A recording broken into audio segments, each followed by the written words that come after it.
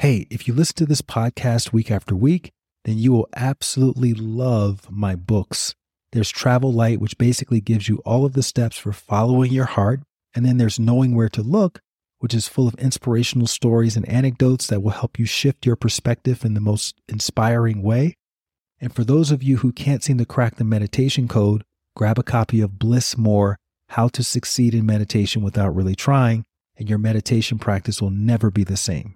All of those books are available on Amazon, as well as everywhere else books are sold. That's Travel Light, Knowing Where to Look, and Bliss More. All right, back to the show.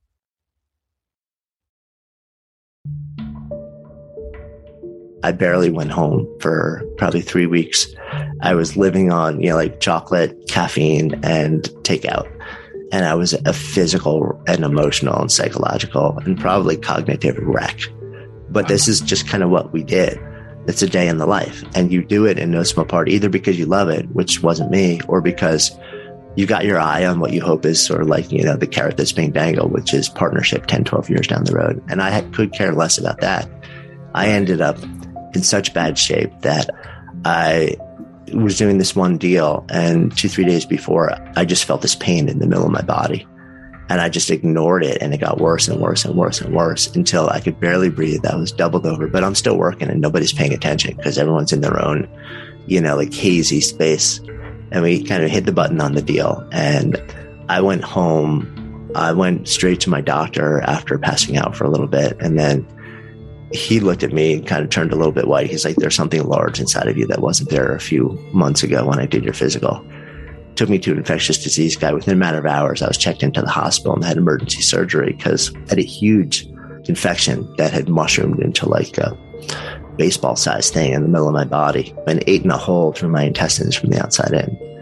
I think the assumption back then was, I think you probably had an infection brewing in you for a while, and your immune system basically had nothing left because your body was in such bad shape. So it just mushroomed into this thing. Thankfully, it all went really well. But I knew at that point I was on my way out.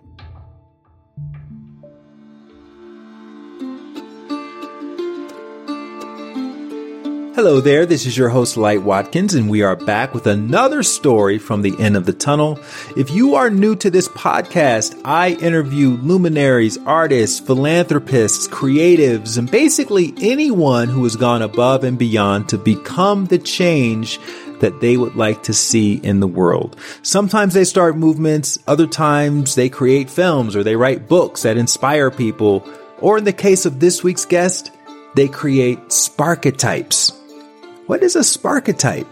A Sparketype is a word that was coined by author, speaker, podcaster, and wellness entrepreneur Jonathan Fields to describe you and I when we are living our purpose or passion. So my Sparketype is a maker-scientist. Yours could be a performer or a warrior or a sage, or maybe it's an advisor. Jonathan created 10 total Sparketypes, and once you know your Sparketype, you will have a unique imprint and language to describe the type of work that just naturally engages and energizes and inspires you. It's a fascinating system, and as always, I love getting to the bottom of how people came up with stuff like Sparketypes. So we're going to talk about that. And we are going to talk about the life experiences that led Jonathan Fields to even think about the concept of a Sparketype, which is a combination of the word archetype and that spark, that feeling you have when you are following your passion. We talk about Jonathan's time as a DJ. We talk about his time as an attorney and how he inevitably hit rock bottom physically. And that inspired him to leave his law practice behind and start working in a gym for $12 an hour. But then that led to him opening up a yoga studio in New York City on the day before 9/11, which turned out to be pretty good timing to open up a yoga studio. And we talked about the genesis of the online assessment that anyone can go to find out what their Sparketype is, and how that led to his newly released book, which is called Sparked. I cannot wait for you to hear this story. It is a very good one. But before we get into the conversation, I do want to let you know about my online community, which is called the Happiness Insiders. The Happiness Insiders is basically a community that picks up where this podcast leaves off, as the overall goal of me sharing these conversations with you is to remind all of us that we each have a greater purpose, or as Jonathan would call it, a Sparketype. And while it's one thing to know that intellectually, it's another thing to actually take the leap of faith in the direction of that purpose. And so that's the goal of the Happiness Insiders community. It's about giving you real world accessible tools for cultivating happiness within through various practices like meditation and gratitude and weekly goal setting and exercises for overcoming fear and a bunch of other master classes meant to help you become more of you and then to use all of that to create a more purposeful life. So if you're ready for that type of spiritual adventure, because it is an adventure, you can find more information about it at thehappinessinsiders.com, which I will also include in the show notes. And for now, let us get to the story behind the story of Mr. Jonathan Fields and see how his maker-scientist Sparketype led him to share his passion with the world. Jonathan, welcome to At the End of the Tunnel. It is an honor to have you on here as what we call an old head in the podcasting game. Yeah, it's great to be hanging out with you. Thanks so much for inviting me. Yeah, and it's exciting to see you coming up with new work, even though for you, this work, the Sparketype and Spark, the book, is not new. It's something you've been pottering around with for a very long time. So normally in these conversations, we talk about your whole sort of life spectrum leading up to your work, but I want to do that in a more truncated way this time because I do want to spend a good amount of time talking about purpose and breaking down how people can identify their purpose using the platform that you created. So I normally start these conversations off talking about childhood. Now, you describe yourself as a lifelong New Yorker. Are you born in New York? I grew up in a suburb outside of New York on Long Island, and I spent my entire adult life in New York until a year ago. But I grew up in the town. If you ever read The Great Gatsby as a kid, it was centered in these two towns, East Egg and West Egg. And those are actually based on real towns. And I grew up in what would be the real life East Egg, which is a town called Port Washington. But it was, so that was that town in the novel was actually based on the town that I grew up in. When you think back to your earliest memories in Port Washington, what was your favorite toy or activity as a child? I loved to make stuff. It almost didn't matter what it was, but I got drawn to bicycles, not just as a toy, but for some odd reason, as a focus of intrigue, of curiosity, of fascination. So I love to ride bikes around. Like typical kid, I loved like riding my bikes around, like crashing them all over the place. And then I started making bikes. Even as like a young kid, I would. You were like Mad Max in your neighborhood, I read. Yeah, totally. Because we had it was like an oddly sort of like classic old school upbringing. At least for me, there was a town dump in the town that I grew up in, and every Sunday, everyone would like bring all their stuff down there, and I'd like get my parents to sort of like drag me down there, and I just go picking through old bike parts, like in old bicycles that got thrown out, and we'd throw them all in the back of the beat up old Chevy Blazer and drive back home, and I'd spend the day duct taping them and gluing them together and trying to make a Frankenbike that I could ride around the neighborhood. And this is like at a really young age also. So I'd be like cruising the neighborhood with, like some beat up old cobbled together, half Sears, half Schwinn Stingray with like 3 sets of forks, like a massive chopper on the front end and different size tires. And they would last a hot minute until they imploded. But for some reason, I loved bikes. I do to this day. I've been a cyclist in various different ways my whole life. And I've been building, not recently, but, for a large chunk of my life, I was like working on bikes and building bicycles. And there's something about it. I don't know what it is. I know your mom you described her as a hippie and she was really into clay and stuff like that. Do you feel like you inherited your creativity from her, or where did that come from? It's a really good question to try and identify where it comes from. it was certainly encouraged. I mean, I saw her from the earliest days. She was a potter when I was really young. Yeah. So the downstairs of our house was this old basement that was a little bit scary, but she turned it into a pottery studio where I'm remembering it now, walking down the stairs, and there was always like a little bit of clay dust floating in the air. Like you could see like the old lights, and there was always like a little bit, you could kind of see the light because there was clay dust refracting it, and a bunch of electric wheels lined up, and this massive old kick wheel back in the corner with like a 250-pound cement flywheel that you would kick really, really hard to get it going. And then it would just stay going because it was so massive. And like rows of industrial shelving with glass mason jars filled with chemicals that she would use for glazes. And a little bit away from the house, she had this giant gas-fired kiln that would take like 18 hours to fire. That, it was huge. That was like her happy place. She would steal away there, and you'd hear the whir of the wheel going downstairs, and she was in a space of creativity. And I used to, love just hanging out around that. So whether I got it from her or whether I was just exposed to the love of vanishing into a space of creativity from the earliest age, and I saw what it did to her, I'm not sure if I can tease those two out, but it was probably some blend of that. I'm wired in a lot of ways very similarly to the way that she is. So, to this day, like my mom is still very thankfully with us, and she no longer works with clay, but she works with beads, and she makes the most extraordinary, intricate beaded pieces of, you might call it jewelry, but they're like these incredible display pieces that would take months and months and months to work on a single piece. So it's always been a part of her life, and I've always seen that in her. And I would have to imagine in some way, shape, or form, it let me see how that can make you feel, and it gave me permission to start to play in that domain myself. You describe your dad as a quote, mad professor. What does that mean? Yeah. So my dad had one job his entire life, which is pretty rare these days.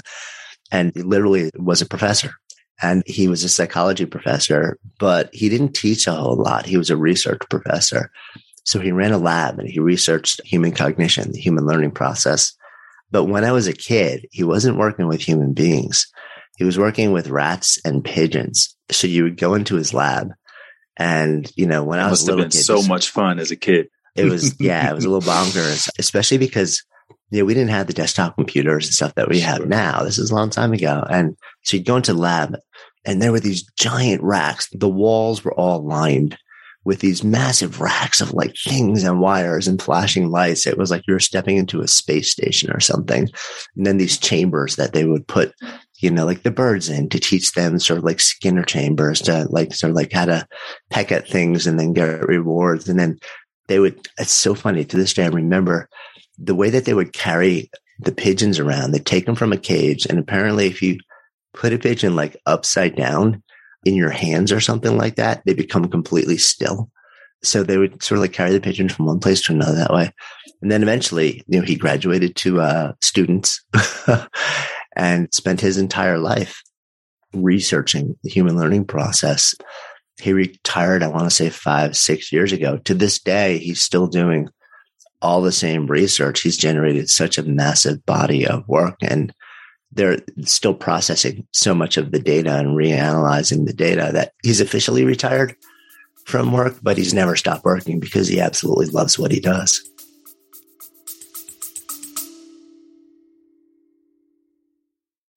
Hey there, really quickly. Have you wanted to find your purpose or be more grateful or start a daily meditation practice, but you're not quite sure where to begin? Well, if inner work is like a drop of water, thehappinessinsiders.com is like your ocean. That's my online community where you can learn real-world techniques for cultivating more fulfillment from the inside out. So whether it's learning how to manifest abundance or access your potential or overcome fear or even just start walking every day, I've got a blueprint for you, which means you no longer have to use any more shoddy guesswork. And you don't have to use the lone wolf approach to improving yourself. For a small accountability fee, you'll get community, you'll get accountability directly from me, and you'll get comprehensive instructions for getting your meditation practice off the ground. And for my podcast listeners, You'll receive 30% off of the all access pass if you go to thehappinessinsiders.com right now and use the promo code HAPPY. Again, thehappinessinsiders.com. Enter the promo code HAPPY and you'll get 30% off on a yearly all access pass, which gives you access to dozens of inner work challenges and masterclasses, such as my 108-day meditation challenge, which has an 80% completion rate. Plus, you get to join me live for weekly meditations on Zoom and much, much more. That's thehappinessinsiders.com. The code is HAPPY. All right, back to the episode.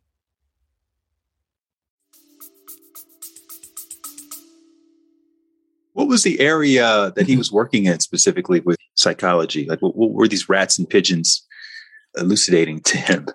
He was doing a lot of work around how we learn. And in particular, there's, I guess, sort of like this holy grail of learning that's existed in that world that goes by various names, but he once described it to me as errorless learning. Like, can you actually figure out a way to teach people to learn on a conceptual level where they don't have to go through thousands of trials and errors and deduct the ideas and the theories from that and then figure it out? But could you actually dramatically accelerate that process?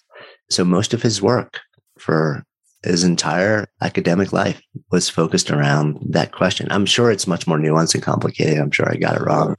He's very, very academic. He published a ton and would speak a ton. And I think one of the things I got, from seeing his devotion to work is this idea that, he went to work every day and he loved what he did. Didn't mean every day was a good day. Didn't mean there weren't like stumbles and fumbles, and living and working in the world of academia has all sorts of weirdness to it. There's a lot of politics and all these crazy dynamics, but fundamentally, he started working and he did that thing until he was 5-6 years ago. And like I said, he's actually still doing it. He's just not doing it in an academic setting now because it actually gives him more freedom to just focus on the parts of it that he wants to do. And he collaborates with people who still run labs to sort of keep it rolling. What was emphasized the most when you and your sister were growing up?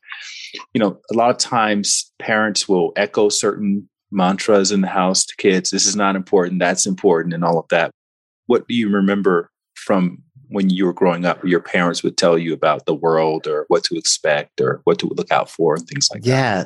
So I would say my dad actually probably was, because he came up through academia and it was in his blood. He did his PhD and he went to Columbia. So I would say he was suspect of a lot of things, but also very much a fan of traditional school and academics. Mm-hmm. My mom, it's funny, like some people would describe these days my childhood as like free range kids. That's what it sounds like. Yeah. Yeah, there's this movement, like now where people are like parents just like, hands off, man. Let your kids go out there. Let them get their knees scraped. Let them stumble and bumble and learn, and don't just run around trying to create the safest container possible and fixing everything before there's even a problem, because your kids don't learn. They don't learn how to be resilient. They don't learn all these different things. And my folks were kind of like, it was the classic, I get home, I'd knock out my homework, and then I was outside until the sun went down. Yeah. And I was just doing stuff in the neighborhood, sometimes good stuff, sometimes not so good stuff, like every kid. And I was fortunate to grow up in like a fairly small town where, like everyone knew everyone. And I think what they instilled in me is really, I was really blessed in a lot of ways. I knew I was unconditionally loved. I always knew I didn't have to earn somebody's love. It was just never even a question for me. I didn't think about it because it was never on my mind. I never feared it. I never lacked it. And I've actually come to learn later in life that what I just took for granted, and the fact that I never thought about that, is actually a huge blessing, because that is not the reality for a lot of other people. And I was given a lot of freedom to be who I wanted to be, that I didn't have heavy expectations. I wasn't being tracked for, like you have to do this, and then you have to go to this school, and then you have to have one of these 4 types of jobs in the way that so many are. I was given a lot of freedom to really just be who I wanted to be and do what I wanted to do, and stumble and bumble. And I would have to figure out how to pick up the pieces too. We didn't have a lot of money, but we were fine. The town that I grew up in was also a very wealthy town. There was a lot of money in the town. So, we didn't have money where, with on a school break, if a whole bunch of kids, if a class trip was going to some foreign country, I wasn't on those trips, but I never really felt a sense of real lack. And I think probably a lot of that in reflection is because I felt held, I felt loved, and I didn't have expectations about who or what I should be or who or what I should do. And so I had a lot of time to play and discover who I was, I think, in a lot of different ways. So there was not a lot of direct transmission in terms of teaching me, or in terms of values, but I witnessed the choices that my parents made. My mom hung out in a community for a lot of my upbringing of craft people, and they were weird. They were like your typical artisan. They were eccentric and they were kooky and they were into all sorts of strange things. And it was normal for me. And then my dad, on his side, it was the academic side. So it's almost like an interesting tension there. One is very much more buttoned down and academic oriented and linear, and the other is the exact opposite. Were they interested in each other's work? Would your mom ask about your dad's work at dinner? Yeah, no. Or your dad, would he look at your mom's pottery and go, "Oh, that's amazing. I really love that." Maybe a bit. The family made some of our, family walking around money, because my mom would, on the weekends, she'd take all the stuff that she made, and then she had built a whole bunch of shelves and displays and stuff. And we would do street fairs, so she'd bring her wares out to fairs on the weekend, and we'd sell a bunch of stuff. So, as kids were running around and we knew all the different vendors and stuff like that. And, so it's almost like this little traveling family, people who showed up in the same places. But no, they were very, very different people and lived in different worlds. I mean, they ended up splitting up when I was, I guess, junior, senior in high school. They were just really good people and very different people at the same time. So you're a junior, senior in high school, you're a gymnast, and your parents are splitting up. What did you see yourself becoming? Because I know you went to law school later, but in that moment in time, what did you think you were going to be in the world as an adult? Yeah, law school was a weird left turn for me, but we can talk about that at some point. Coming out of high school, I had no sense of what I wanted to be, honestly. I went to college. I went to what was then called SUNY Binghamton, state school. Mm-hmm. Now it's called Binghamton University. They changed the name, so it sounds much fancier than it is. And I bounced around. I knocked around. I studied a whole bunch of different kinds of classes. I was not a good student in any meaningful way. Not so much because I didn't have what it took, but because I kind of didn't care. And I just really didn't apply myself. And also, I have loved music from the time I was a kid. I've had a passion for music. I played music. I played guitar. In high school, I was also in a band. So I played guitar and bass and stuff like that. And I just love music of all different kinds. It was always on in my house, from Nina Simone to folk music to Country Joe and the Fish to Bach, there was everything on the turntable. Mostly from your mom playing music. Yeah, probably. Yeah. Man, I can still hear those Nina Simone songs in my head right now as I remember that. So amazing. So I ended up in college, and I didn't attend class a whole lot, but I started to become a DJ, like a club DJ. And then I built my own company, sort of like a DJ sound and lighting company there with a partner. So, we were out playing at clubs 3 nights a week and sending our people around to parties and big events. And we had tons of equipment and giant stacks of speakers and turntables and mixers. Was this your first business, your first venture? Yeah. I mean, I was a lemonade stand kid. So I was always hustling on the side, and I was mowing lawns and doing the landscaping business in the summer, because I wasn't given a lot. So it was like, if I wanted something, I had to earn my own money, and I wanted stuff. I like nice stuff. And I have since I was a kid. So it was always up to me. But that was my first legit business. It was also the first business that I sold. So when we graduated, we sold the company to some incoming freshmen, kind of handed over the keys, and we're like, that's pretty cool. So you can build something that's got so much value, you can exit it. But fundamentally, it let me create something, which has been an impulse of mine, shown up in so many different ways. And then it let me wrap that around my love of music and technology and equipment and things. And also the art form of DJing, not radio DJing, but club DJing. I mean, it is a real art. I mean, now we know, you've got Skrillex and all these people who will have thousands and thousands of people, EDM concerts. But back then, it wasn't really, I think, given its due, but it is a true art form. What did you learn about people from DJing that you didn't know before you started DJing? This was like one giant petri dish 3 nights a week. Like it was my experiment in human and social dynamics. It was incredible because I learned really quickly. I was like, I could go for 4 to 6 hours. And for that entire time, I could literally control the interactions and the social dynamics of, 300, 400, 500 people. And we would get past notes all the time. Hey, dude, play a slow song because I'm really trying to. And I always knew that music affected me in a really deep, emotional, visceral way. But I saw how you could literally craft a sonic landscape that would affect the physiological and emotional states of people at scale and take them on a journey that would just like, you could literally be like, okay, so this is the moment in the evening where people's feet are no longer going to be touching the ground. Like it's liftoff time, and you're like, I'm going to take you to a place where like, you're no longer in the club. You're just somewhere else. And we've all felt that, right? Like we've all been on that dance floor at 10 in the morning and it didn't matter where you were somewhere else.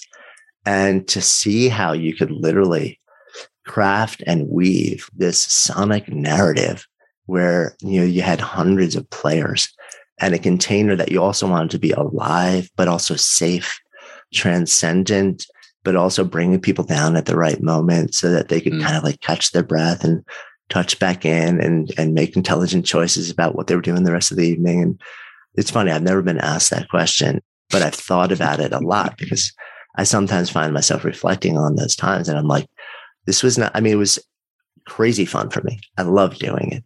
I felt like I was an artist behind the tables. And I also learned so much about human beings. And there's another layer to this, which is that I'm introverted. I love people, but I'm on the quieter side. And I love people sort of like in quieter elements. And by me stepping into that role, I could be surrounded by mass numbers of people, but I was in my own special place and I felt really good. So it was a way for me to define a role that allowed me to actually be immersed in the culture of the students and the school, but also carve out a way for the introvert in me to kind of like be cool and have my own protected space in that domain.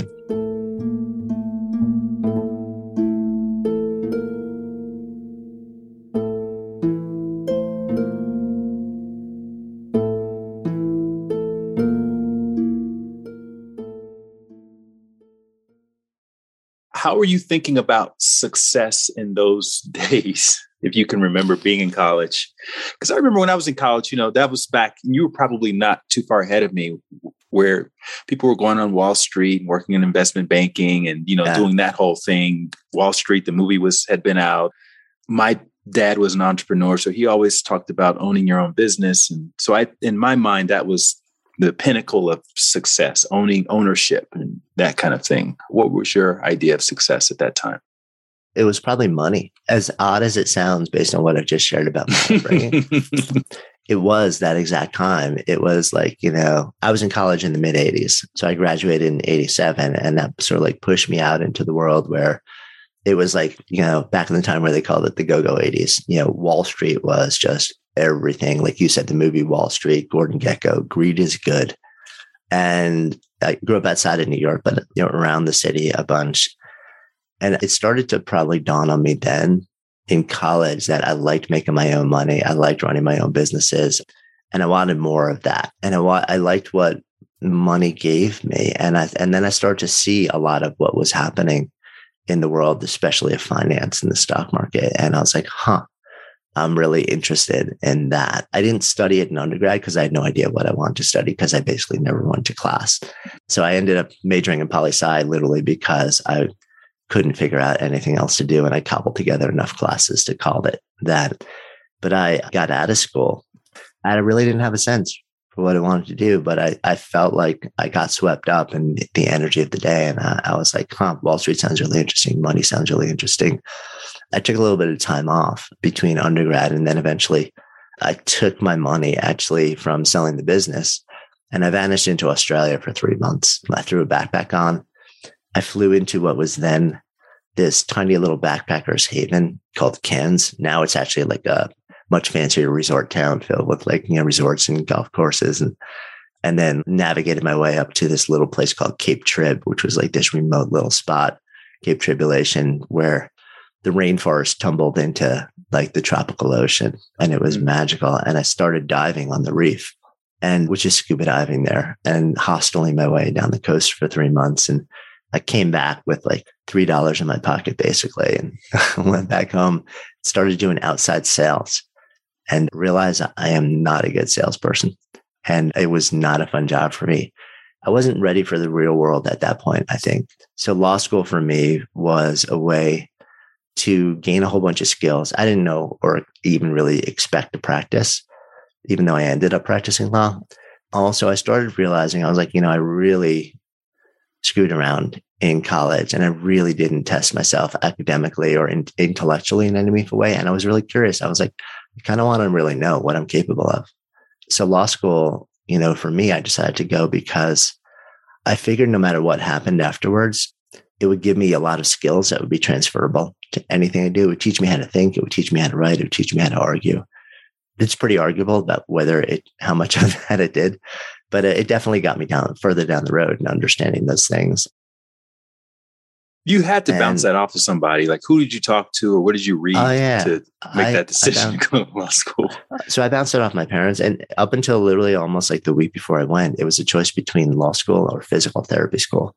Because I'm also I know it's bizarre. It's bizarre. I'm very somatically wired too. I have a deep fascination with just sort of like human beings, how we live, how we move, and also the body. Like you referenced, I was a gymnast. I was a competitive gymnast until I was about 20. So a huge amount of my time was also spent training. And I was deeply fascinated with how the body works. And anyone who knew me then could not understand why I chose law school instead of PT, because physical therapy was so much more aligned with who I was. At the end of the day, I think what it came down to was the chase of money. I was swept up at that moment in time in my life. I was like, I want some of that, because I didn't come up with it. And I had a conversation with actually a friend's dad who knew I was grappling with these. And he kind of pulled me over one night, and it's literally to this day, I remember the words. He's like, hey, listen, I want to tell you something. Even a bad lawyer makes 6 figures every year. And as a young, impressionable kid, that actually landed with me, because there was something in me that wanted that at that season, during that season of my life. And that was a part of the reason why I ended up making that choice. And I don't knock the choice. It actually was an incredible experience in a lot of ways. Sure. And even the practice, even though I practiced for 4 or 5 years and left it behind. But it was such an incredible learning experience in so many different ways. It taught me a lot about myself too. So you ended up at the Security Exchange Commission, which is interesting. Purely government job, probably the furthest you can get away from where your mom had going on when you were growing up. What did you take away from that experience? Like, what did you learn about life from working at the Security Exchange Commission? Yeah, I am not wired for bureaucracy or politics. It is not in my blood. I'm a straight shooter. I'm honest. I'm open to the extent that I can be. And I don't like functioning in massive bureaucracies with politics and posturing and positioning, and also massive amounts of inefficiency. One of the things that I loved, and to this day I love about entrepreneurship, and I founded a bunch of companies that until now, is that I love being able to just have an idea, rapidly test it, iterate on it, see if it's good or not, and then scale around it if it is, and then walk away if it's not. I love being able to actually say yes to things that matter and no to things that don't. And when you're in a giant place like that, there's a lot of the opposite. There's just astonishing levels of wasted resources, wasted time, wasted humanity. Not to say that there are bad people there. They're not. I mean, there's a lot of good people. You wear the white hat, in those agencies most of the time, and you're working to doing good work and protecting people and being of service. And there's a lot of really good that came out of it. And I worked with and met a lot of really good people there. But the functional culture of that environment just really was not right for me. At the same time, I learned that, which was really powerful. There are a lot of stories about it that actually to this day, I'm not sure if I'm allowed to talk about, because when the SEC worked under the cover of secrecy, I was that like annoying person when you asked me what I did. I was like, I worked for the SEC, but I actually can't tell you anything else because we were investigating things under the cover of secrecy that if it became public, billions of dollars and careers would be potentially decimated in a matter of seconds. It was an really interesting environment to be in because I worked in the New York office and New York was the enforcement division. Sure. So we were deep into investigating the whole time. So most of what we did, the public never knew about. Were you making your six figures? No, but here's the thing. That particular agency paid way better than what you would think your typical government agency paid. And also I was very fortunate when I did go to school, I decided this is the time for me to work. So I worked really, really, really hard and graduated pretty close to the top of my class. So I had opportunities presented to me that were not necessarily available to everybody stepping out of that space. And I also learned that the government has a different pay level for people who graduated at the top of their class, which is very bizarre and elitist. So I stepped into that. But also I had developed a fascination. I was deepening into my fascination with the financial markets and how they move and the psychology underneath them. It was not entirely dissimilar to my time DJing, where I understood that everything is about social dynamics and mass psychology. And I learned really quickly about financial markets that it's not about the fact, it's about how people feel about the fact. So understanding this was all just about human psychology. I was fascinated by that. I thought I might leave the law and go into finance after that. Once I realized that this government agency wasn't right for me, I was like, I just spent a lot of my own money. I sold a lot of my own stuff to go to school, and I wanted to stick with it longer and see what I could do. So I ended up, after I did my time at the SEC, I was very fortunate to be able to be invited into one of the largest law firms in New York and in the world, actually, working in their securities area with, IPOs, and it's all the same stuff, but I had flipped sides. We were doing deals now as a lawyer there. And, I got exposed to a whole different universe there. The money that was flying around and the deals that were being done was so obscenely large that you really lose a sense of reality when you're playing in those domains. I think that happens to a lot of people when you're working. It's literally the game of Monopoly, but it's real money. Yeah, exactly. It's like, oh, we're raising a fund and it'll be like $1 billion. And you're like, and the tiny contributor is $25 million. It's like, is it worth it to make a phone call to them? And in hindsight, I'm like, are you kidding me? It's just so bizarre and so warped in so many ways. But that's just the world. And I was swept up in it for sure until that career basically shut me down physically.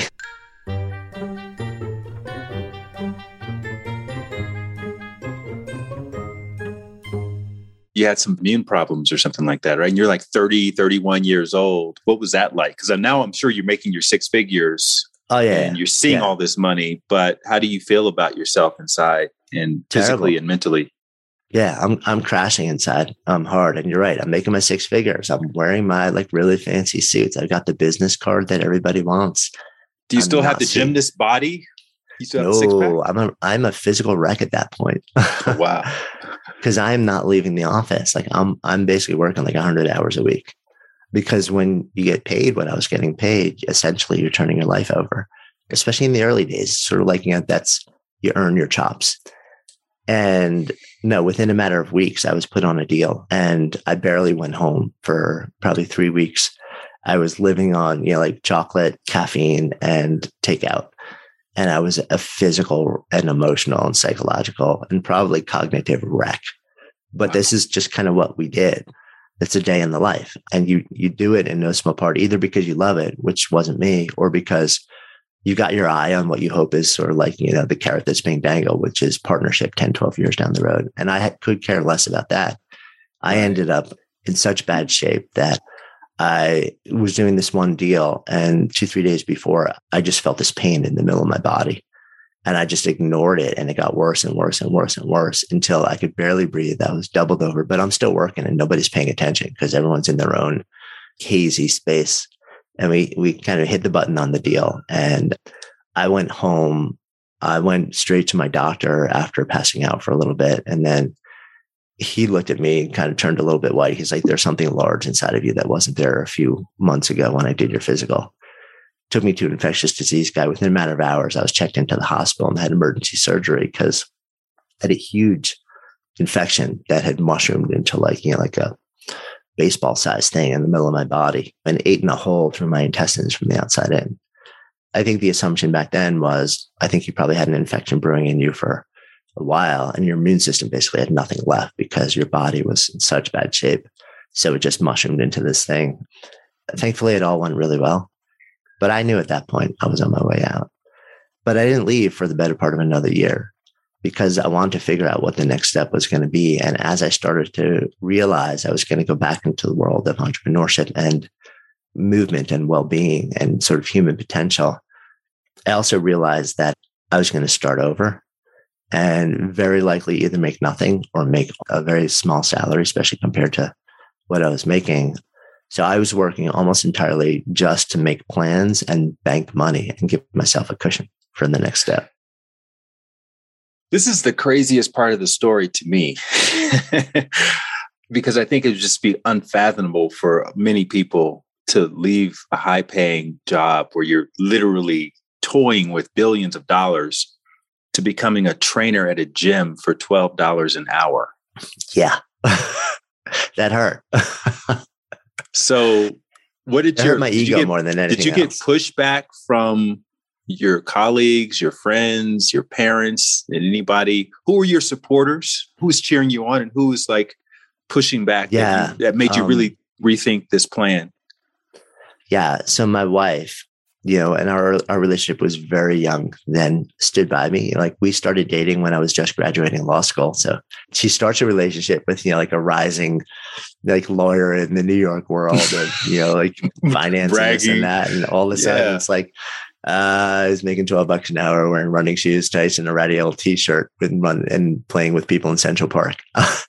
But she was there for me and my family was there for me too. I don't think they understood what was going on with me, but they gave me space to work it out. They weren't like pressuring. They weren't like you're making a horrible decision or, again, it was one of these moments where when I reflect, unlike so many other folks, I was in such a fortunate place in that my parents, who I love and I'm close to, did not just really place all of these expectations about what they thought was the appropriate decision for me on me. They were kind of like, they told me what they thought, but they were also like, it's your life, do what you got to do. And that was a great gift. Sure, a lot of my friends who I went to law school with could not understand because I literally had the job that so many of us had worked so hard to get. And it was not an easy job to get. And there was a lot to it. And so when I walked away, especially not to go to another job or not to become general counsel there, not to go in-house with the client, which is what most people do if they leave in sort of like a mid-level associate, which is what it was. But literally like my departure memo, which got sent around the firm because every time someone left, he sent a departure memo around. It effectively said, hey, I'm leaving the law firm, but I'm also leaving the practice of law to go lead people up mountains and take them mountain biking and play with them in the park. And the hush talk from the people who were at my level in the firm was not kind. But the private notes that I got from people like senior partners in the firm, which basically said, God bless, go do this, do it now. That was really strong validation because these were the people that all the younger people were working to become. And then some of those people were saying to me, you know what, man, go do this thing now.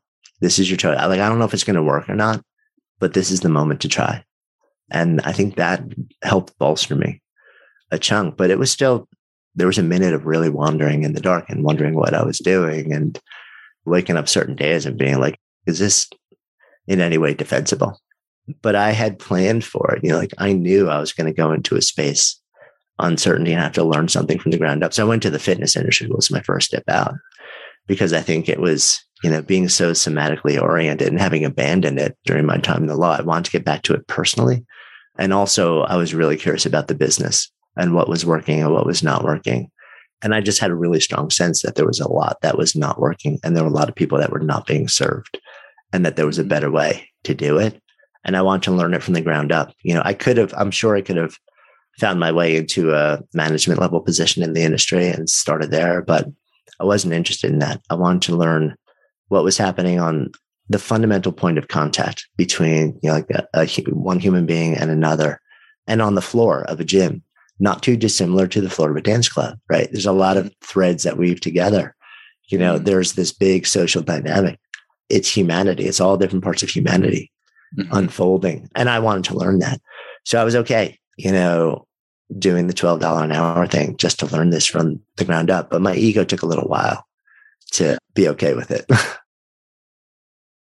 And you're also not just a trainer. I mean, you've been exposed to a world that most people will never know it even exists, but they feel the effects of it every day without realizing it. So you're now thinking like a venture capitalist and you're thinking like a lawyer. So you're bringing all of that with you. So it's not just, let me learn how to teach people how to do this exercise. It's like, let me see how this business is built and how it grows and how we can do it more efficiently and all of that. For sure. I mean, my time in the SEC, we spent a lot of time deconstructing businesses to understand where things went sideways. And that blended with my own experience with my own businesses, it allowed me to see a lot of different things. And stepping into the floor as a personal trainer with a background in law and finance, when a lot of the clients who can afford that level of service have similar backgrounds, it actually gave me a really interesting competitive advantage, because I could have conversations and rapport with many of my clients about things that were really unusual for somebody. It must have been shocked that you knew some of these things. Totally. Right. I'd start talking to them about the markets in what I thought was a sophisticated way. I have no idea if it really was or not, and you would see like the eyebrows raised and their head would cock, be like, wait, what? You know this stuff? Because we all make assumptions about people. I want to flash forward a bit. We don't have to get into so many details around what happens next. You sell your wellness business, you leverage that a little bit later at a very peculiar time. And I would say, looking at your whole trajectory, you have a knack for timing. You have a really good knack for timing. And let's just talk about this first example. But there's definitely a knack. No, it is good. It is good. We'll tie that together in a minute. But talk about leasing that floor of the building and the circumstances around that. I had opened my own facility like in the fitness world and grew for 2.5 years and sold it to some investors. And then I got curious about the yoga world. I had developed my own practice. I was very, very young in the practice, but it actually started with breathing, because as a lawyer, I was so stressed out that I needed something to help sort of like downregulate my system really quickly. I would find myself sort of like hyperventilating on adversarial calls. And I was like, this is not okay. So I started with pranayama, and then I really became attracted again, sort of like the somatic side and the asana and the movement. And I got curious about the business, as that's just kind of the way my mind works. And I scanned the universe in New York, and I was like, oh, there's a lot of great studios back then. I mean, it's nothing like it is now, but also a lot of them were steeped in certain parts of tradition that were very off-putting to people who were not yet a part of the traditions. And I wanted to create something that was different, something that was accessible. So I got this idea in my head. I'm walking by a space a couple blocks from where our apartment was then in Hell's Kitchen, New York. And it looked like literally like a bombed out sort of like, floor in a 115-year-old building. But I looked inside. I was like, oh, we could turn this into something really cool. So I signed a 6-year lease for that floor in a building 3 blocks from our apartment, new home, married, a 3-month-old baby. And the date I signed the lease was September 10th, 2011. It was the day before 9/11. 2001. 2001. Yeah, sorry. And woke up to the awfulness on every level. That was 9/11 in my city, in New York City. At least one person who was a friend who didn't come home that day. It was a really powerful moment for me, because it really brought home the fact that we have no promises. And immediately I was wondering, who do we know who's in the towers? Because pretty much every New Yorker knew somebody. And then I was like, am I really going to launch a business into this? I got a family and I need to do what I can to take care of them emotionally, psychologically, and financially, especially then. But knowing that I knew somebody who didn't come home and the devastating effect it had on their family, it was one of the things that, along with a bunch of other just emotions and feelings and experiences, really reminded me that we just have one pass through. And I wanted to make the best use of my time. And to me, opening a business that was not just a business, but was a place of community and healing and breath and movement was the thing to do, as scary as it was. I mean, it's scary to launch a business in the best of times. It was terrifying to launch it then, but we did. And 8 weeks later, we launched the center, and we just people were walking around then, literally wandering around the streets in a daze, in a complete and utter daze. Nobody knew what to do. People just wanted to do something to help and to feel better, but nobody knew what to do. And the smoke still filled the air all the way up to Midtown.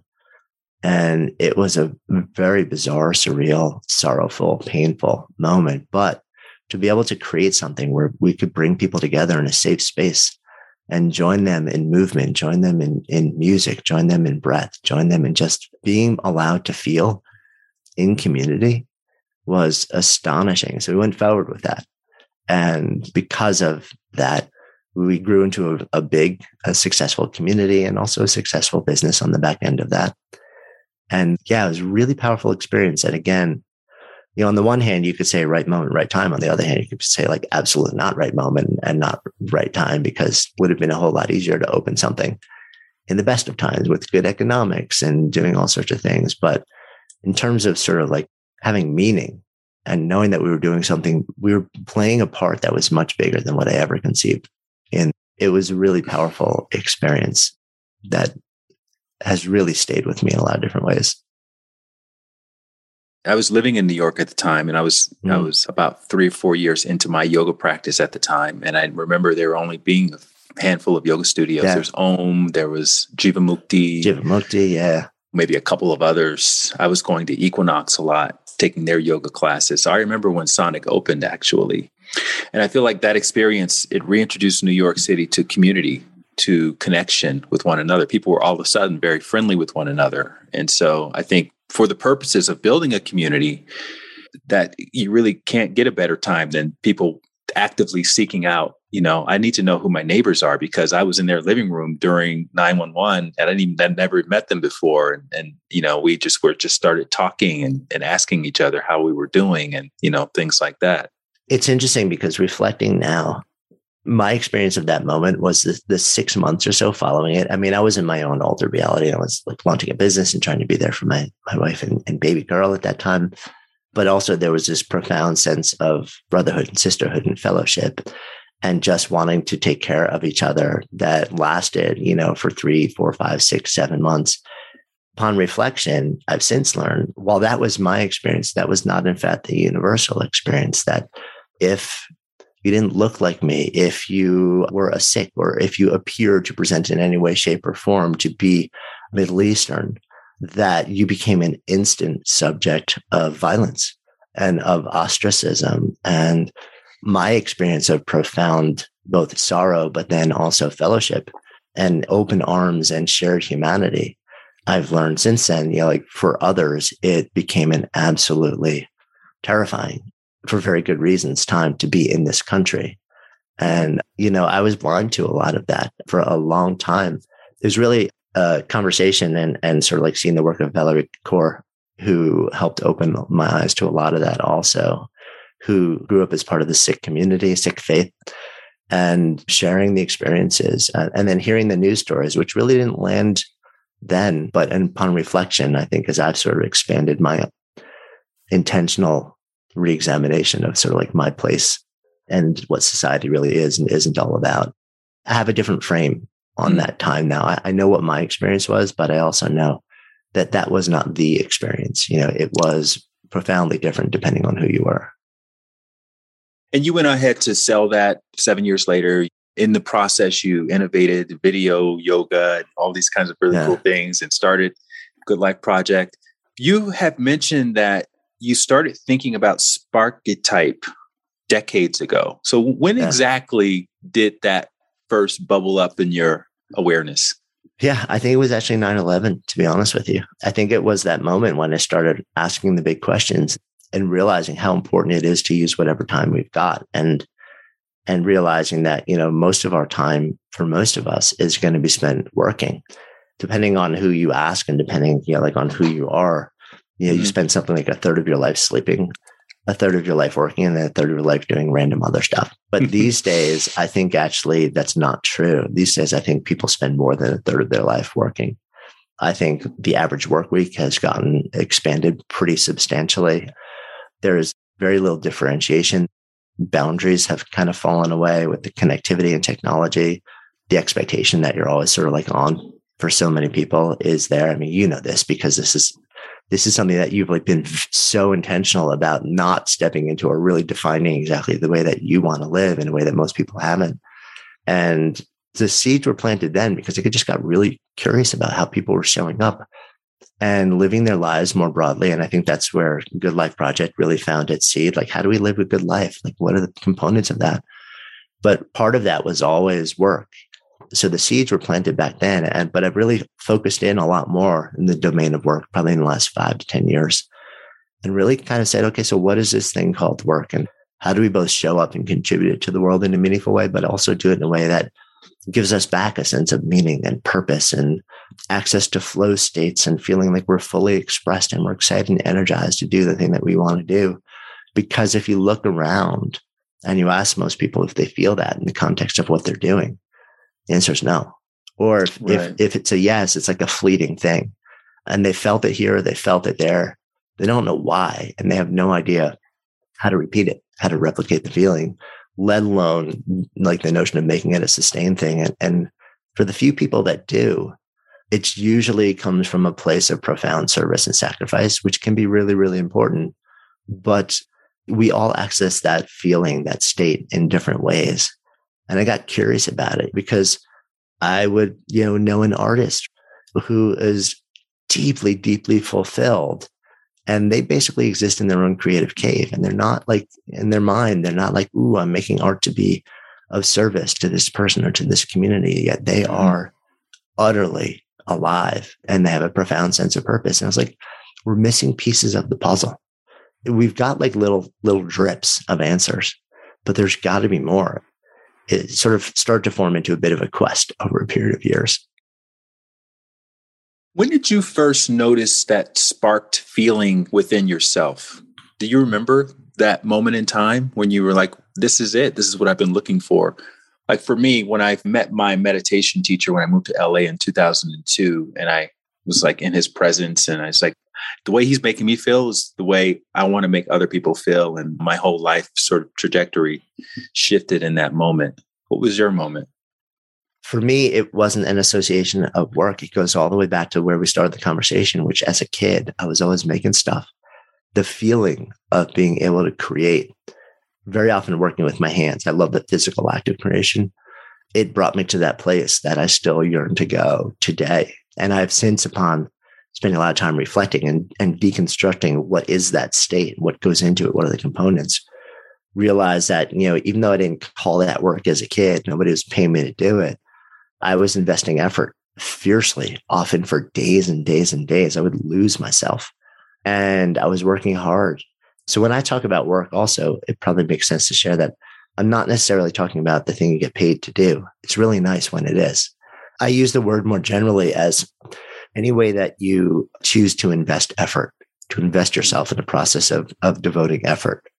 That's work. That takes work.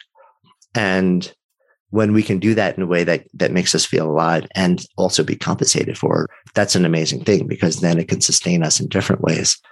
But I worked hard to make a lot of different things as a little kid.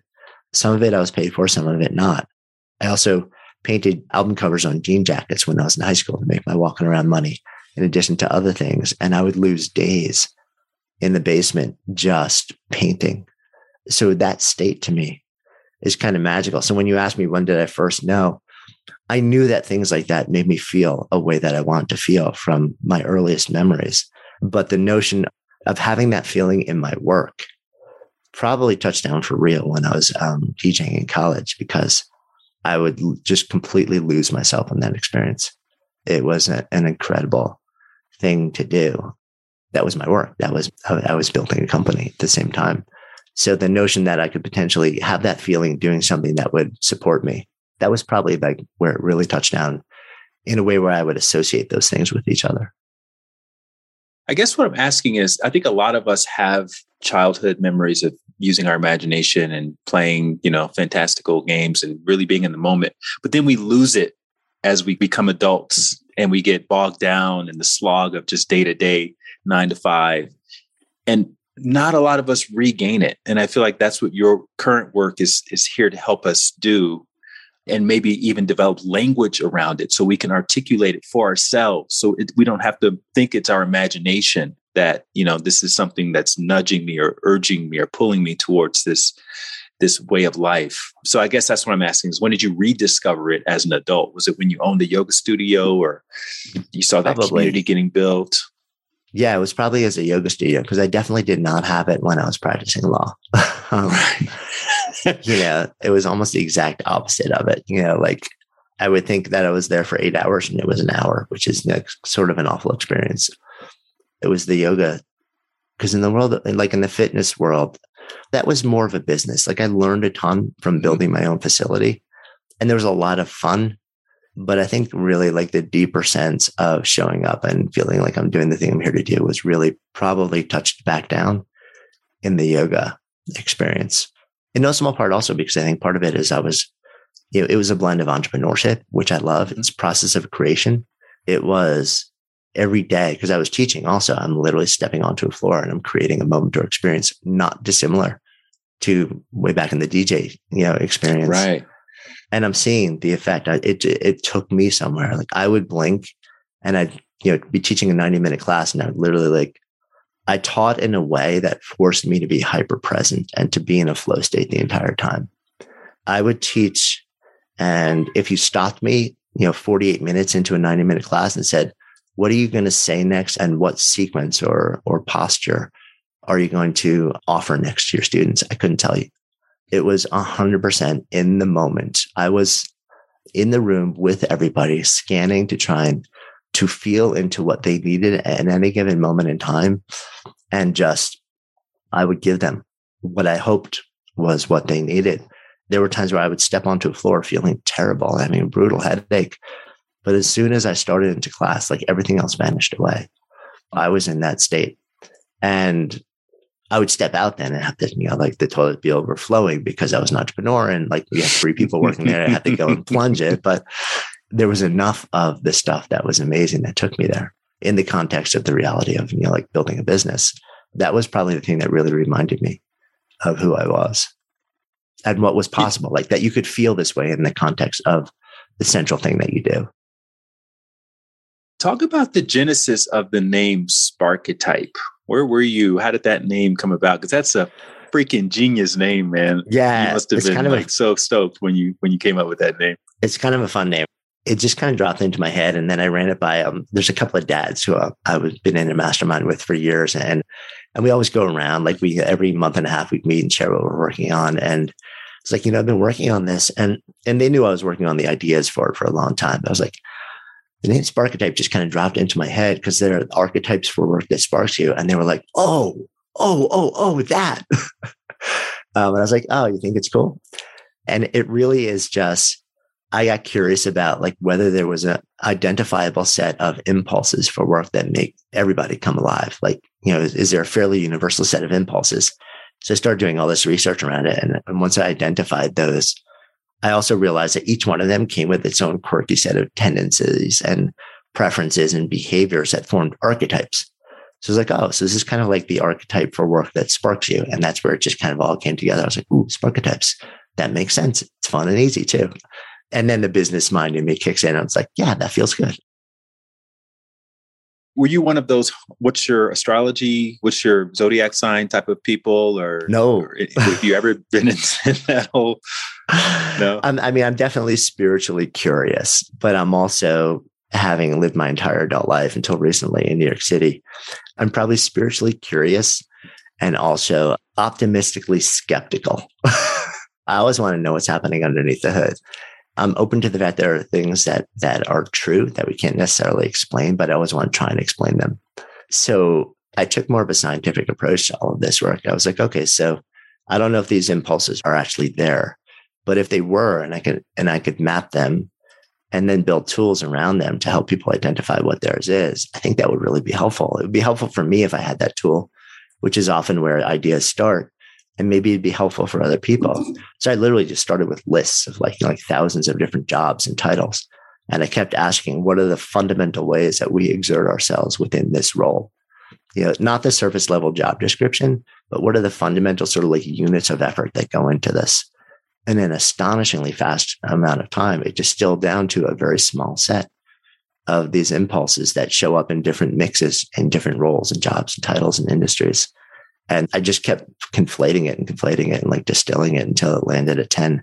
I've shared elsewhere, I actually really hate the fact that it's 10 because it feels way too slick. And the scientist side of my brain like holds open the possibility that maybe, with more research down the road, that number will shift. But for now, that's sort of where I've landed.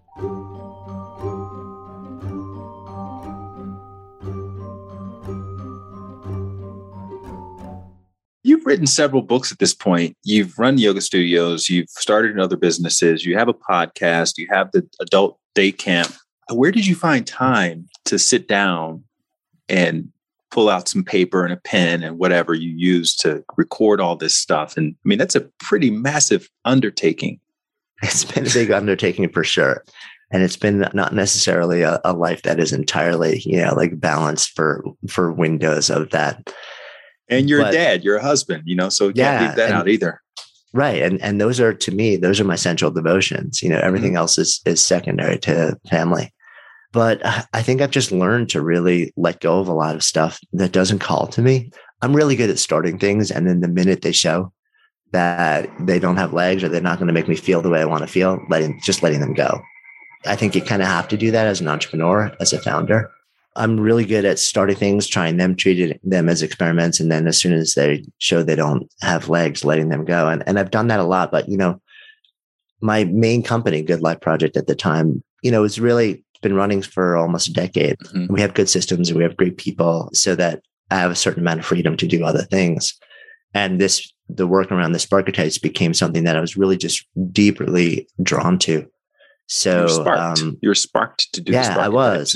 And fundamentally, when you have that state, you become a lot more efficient. You function at a different level. You lose yourself in flow with so much more ease and you feel a sense of meaning and purpose.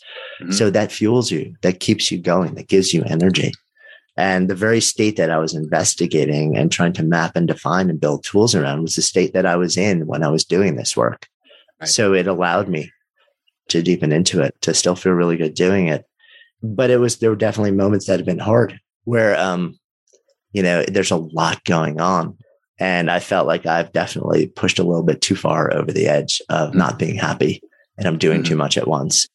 I'm sort of like regularly titrating that and figuring out how do I pull back or how do I bring different people onto the team where everything can hum on a different level. But it's definitely been a fairly big lift. Once these things start to really demonstrate a lot of power. In 2018, we built an assessment, spent almost an entire year building the Sparketype assessment. We launched it out into the world. And when we saw the response to it, like as I have this conversation with you, we're probably closing in on 600,000 people having completed this assessment, like over 30 million data points. It became really clear that it was its own thing and its own body of work, and it would need its own tools and devotion and team. So we split it into its own company. So I'm now effectively running two companies, Good Life Project and Spark Endeavors, with their own teams. And that is not the happiest place for me, to be honest. So like I'm in a window right now where I have to kind of figure that out because I want to be able to do more of the things that I love to do and less of the things that I don't. And when you're in a startup mode with anything, which functionally I am again, you don't necessarily have that choice. You wear hats that don't come naturally to you. You wear hats that sometimes empty you out. But it's in the name of building something you believe deeply and still spending more time doing the things that do fill you up and knowing that you're building something that you expect will allow you to effectively buy yourself out of the things that empty you out at a certain point. So I'm literally in that space right now, running one company, which has been around for a decade, and building a new company from the ground up as around this body of work, which has had so much traction that is sort of like this is a thing that has to be. Well, that's what's so awesome about it is that it's the whole axiom of give a man a fish, feed him for a day, teach a man how to fish, feed him for life. So you're literally gifting people with this, basically a system of showing them how they think about things and what they can excel at based on that particular arc or Sparketype.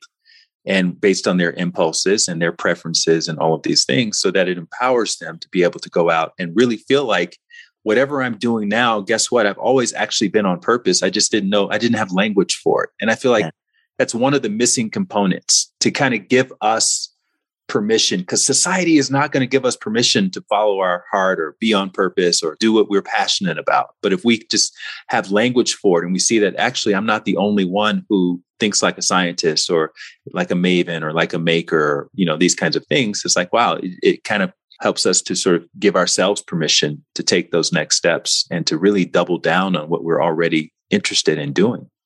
Yeah, it's beautifully said, and it's exactly on point. The thing that people has reflected back to us about this work more than anything else is people say they feel seen.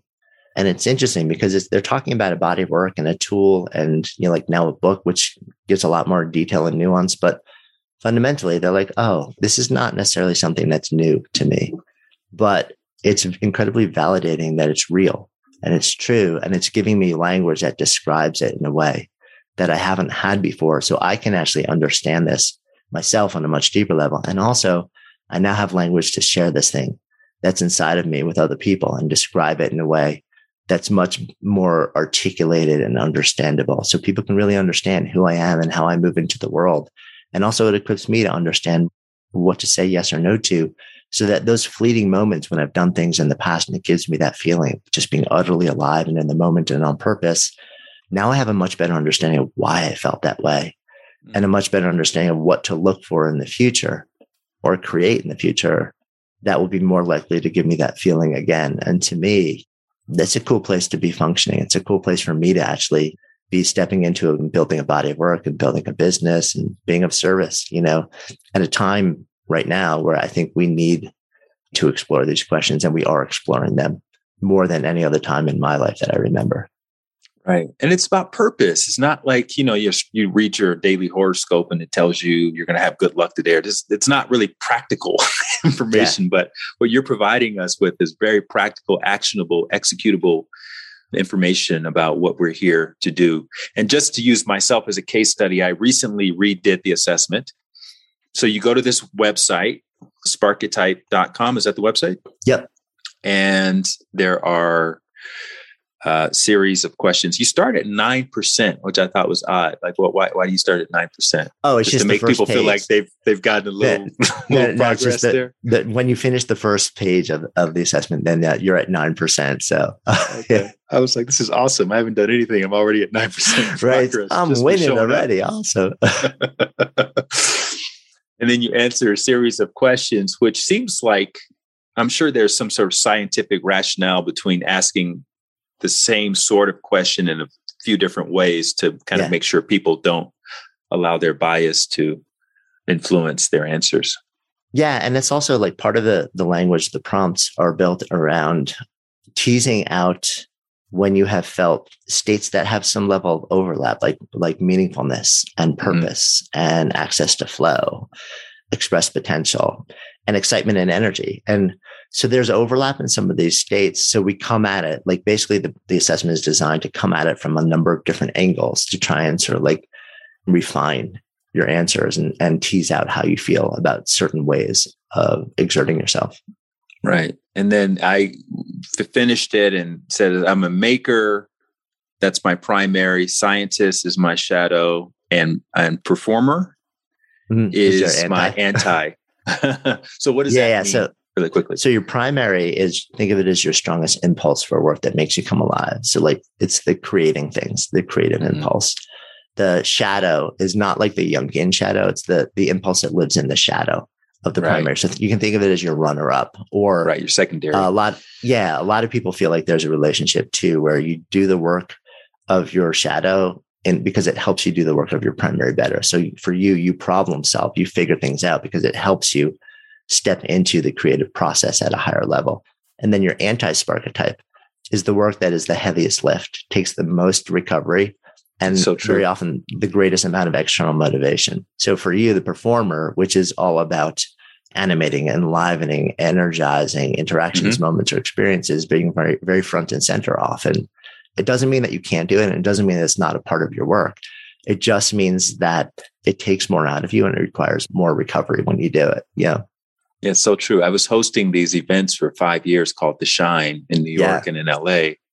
I never wanted to be the host. I wanted to be the behind the scenes person. And those things would just wear me out because it's just not really what I prefer to. I'm like you, I'm an introvert, actually. Yeah.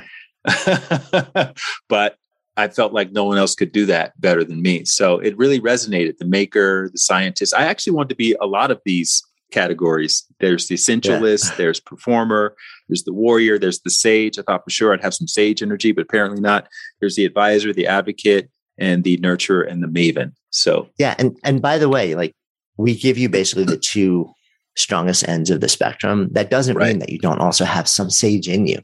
The assessment is designed to tease out the strongest impulses. You could still have this impulse for sage, but it's not showing up as the strongest thing. Right. Well, I love it. And the book Sparked goes into great detail. I love that. I loved also, I did the audio version of the book. At the end of the audio version, you have those personal testimonials, which I found really, it kind of tied everything together because the book itself, it's very categorized and you go into detail about each one, but to hear their personal stories and testimonials was really beautiful. So thanks for adding that bonus content to the book. Yeah, that was really fun. I mean, literally like the week before we put it out, I was like, wouldn't it be cool to just reach out to a whole bunch of people who are in the book and get quick updates from them? And you hear it on the tape. Like, this is not a produced thing, you know. Right. Some of them are literally like speaking into their voice memos, walking down the street in Brooklyn. Some of them I was able to get on the phone, but it's real, you know, it's real human beings with their real stories sharing their updates. And it was really fun to be able to do that. Yeah. So thanks for that. Last couple of questions. Number one is, how are you thinking about success these days, Jonathan, after all these experiences? Yeah. Meaning and love and being present in my life and being present in the lives of those that I cannot get enough of.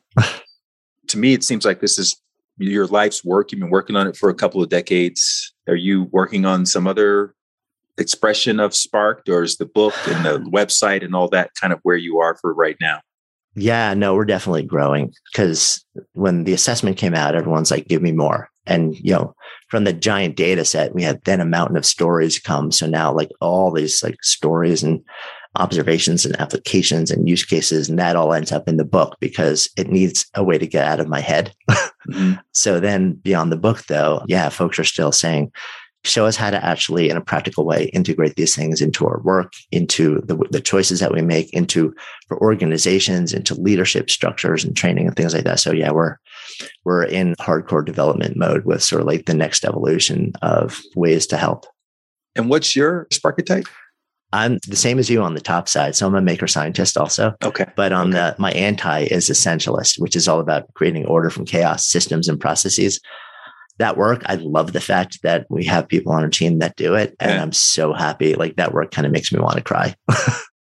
Well, look, man, I'm looking forward to Sparketype for meeting your soulmate and Sparketype for dating and the single Sparketype app to match you up with another maker or whatever you are.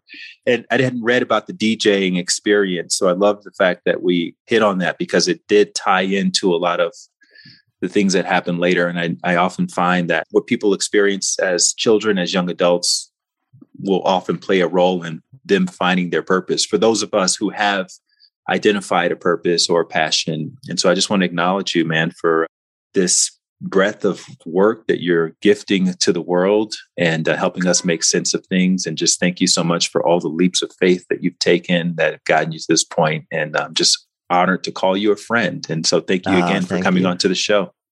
Yeah, thank you. Thanks for inviting me here. It's good to, we've known each other for a chunk of years now. So it's good to be hanging out and, we have our own conversations, but it's always fun to kind of like do it in this context also. So I so appreciate you as a human being, what you bring to the world, how you step into spaces and relationships. And I appreciate you inviting me on to have this conversation.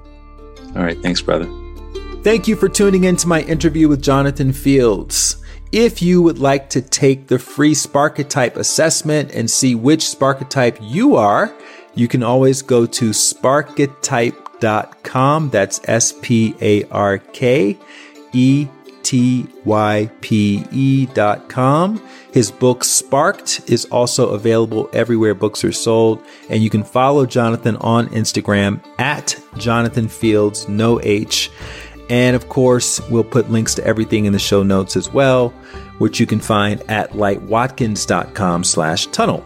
Speaking of lightwatkins.com, while you're there, you will see the announcement that the audiobook for Knowing Where to Look, which is my most recent book, is finally out. It is read by me, of course, and it includes some bonus commentary about the backstory of some of the doses of inspiration that you may already know and love from the book, the hardcover version. So if you're a fan of that hardcover version, you will love the audiobook, as it is a perfect companion to that version. And if you're like me and you only listen to audiobooks, then you will love this because, again, it includes bonus commentary and it's read by yours truly. So definitely check that out when you can. You can also get information on my Happiness Insiders community at lightwatkins.com, which has a free 3-day trial and a complimentary 7-day meditation kickstart, all created by me. And as a part of that community, you'll have access to me. You'll also get to state weekly accountability goals and doing all the other inner work for increasing happiness. So just go to lightwatkins.com or thehappinessinsiders.com to get more information about that and start your 3-day free trial. Finally, if you can subscribe and leave a rating or review for this podcast, that would be the best and probably quickest way to help me share these conversations. Somebody out there right now could be on the cusp of taking a leap of faith or following their heart, and all they need is to hear a conversation where somebody else who is very similar to them in lifestyle was able to do the same thing. And the way that these conversations spread is through ratings and reviews. That's how they populate when people are searching for various new podcasts. So if you could take a moment and just rate this conversation, just look at your screen now, click on the name of the podcast, scroll down past the previous episodes. You'll see 5 blank stars. Click the star on the far right and you've left a 5-star rating. And if you want to go the extra mile, which I always encourage people to go the extra mile, leave a couple of lines about what you liked about the podcast, and that'll help it even populate even higher in the search feed of podcasts. So in any case, I appreciate that. I thank you in advance for that. And I hope to see you back here next week for the next story from the end of the tunnel. Until then, as always, keep trusting your intuition, keep following your heart, keep taking those leaps of faith. And if no one has told you recently that they believe in you, I believe in you. Thank you guys very much. Have a great day.